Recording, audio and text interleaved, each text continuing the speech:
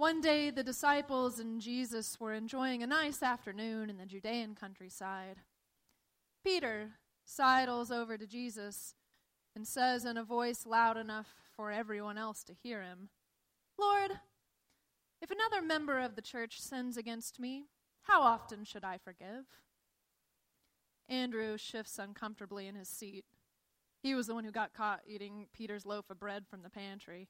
And Peter is shrouding his passive aggression in sanctimony. You know the sort.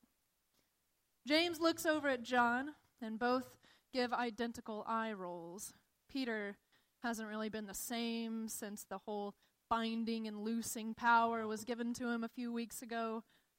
Jesus handed the keys to the kingdom to Peter, who gave the engine a few revs and squealed out of the driveway right into the retaining wall.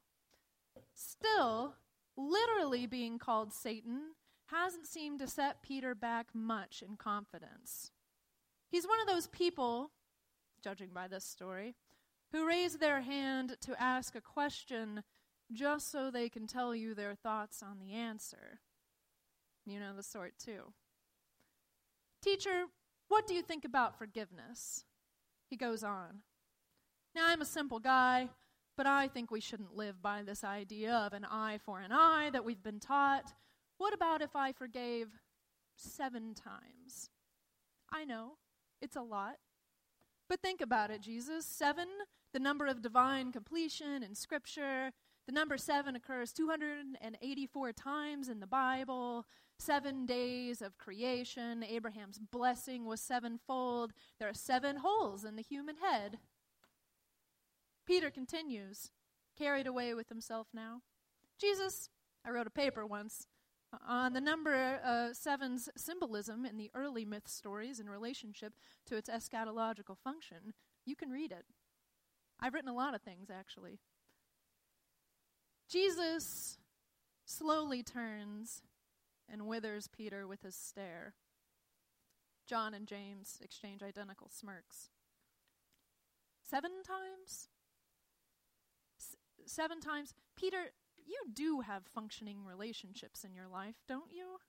Forgive someone 7 times? Aren't you married?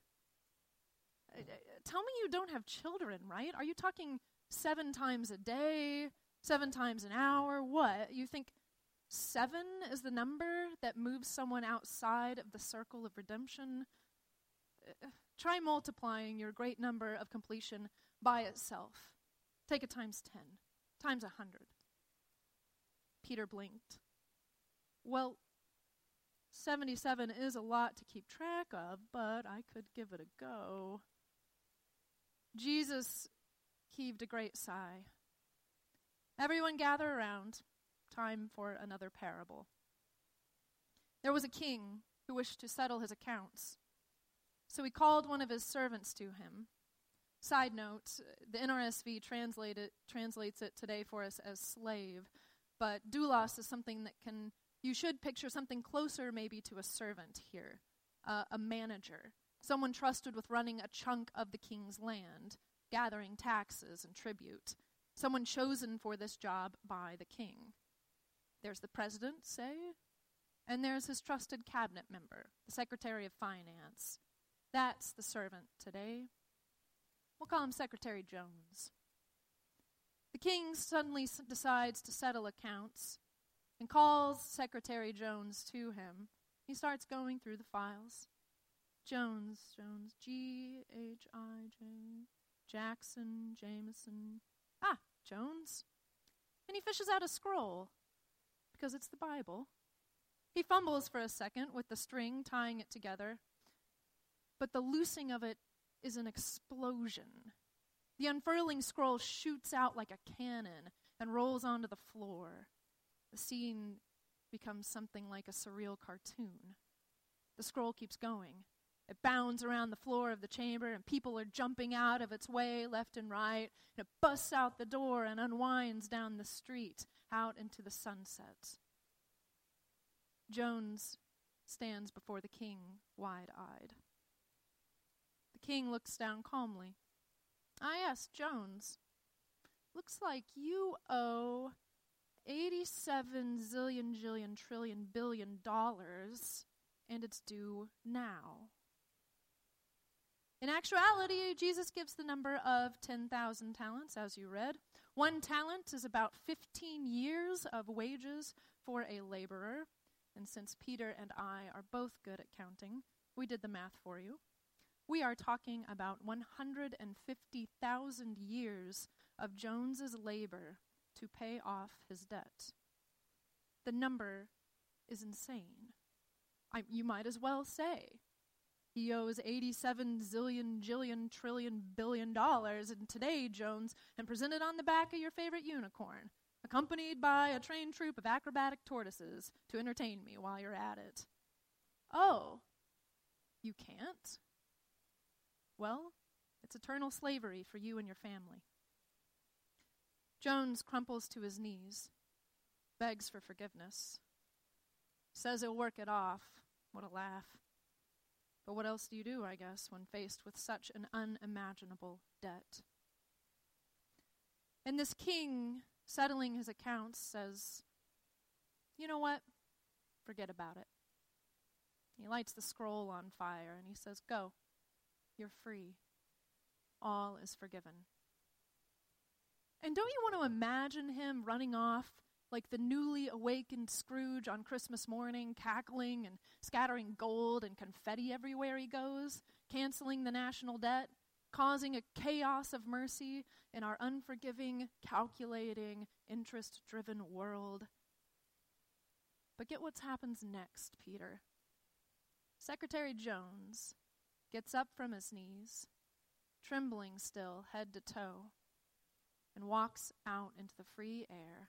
A free man gulps it in and does something equally outrageous. He decides to settle his own accounts. He finds his own servant, one who owes him 100 denarii, not small, as a denarii was about a day's wages. But for someone who just owed 87 zillion, jillion, trillion, billion, this is nothing. Jones beats his servant, foaming at the mouth and threatening, and throws him in jail till he pays.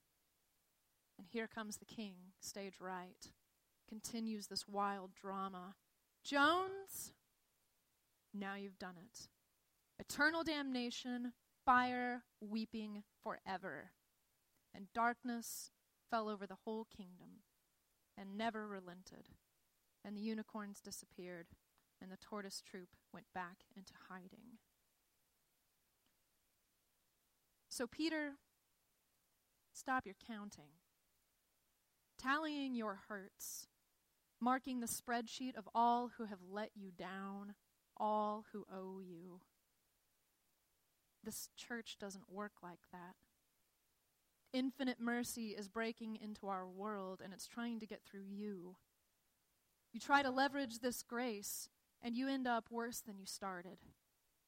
Try to use it to control and manipulate others, and it will end in fire. Add up the actions and inactions of others in the columns of your categorical resentments, and find yourself in impenetrable darkness. When you choose to bind, remember that your own heart is bound in the process. When you loose, though, what you loose in the end is you. How many times do we forgive another? 7 times? 77 times? How long will it take before forgiveness comes so easily that I can forgive so often? It's going to take practice. I lose count. How many times today have I forgiven my brother? As many times as it takes till our hearts are untangled from the harms done to us. Sometimes it's 77 times just in one morning. The slow, repetitive work of reconciliation that is rooted in God's mercy. The scroll of which, even now, is unfurling outward into infinity.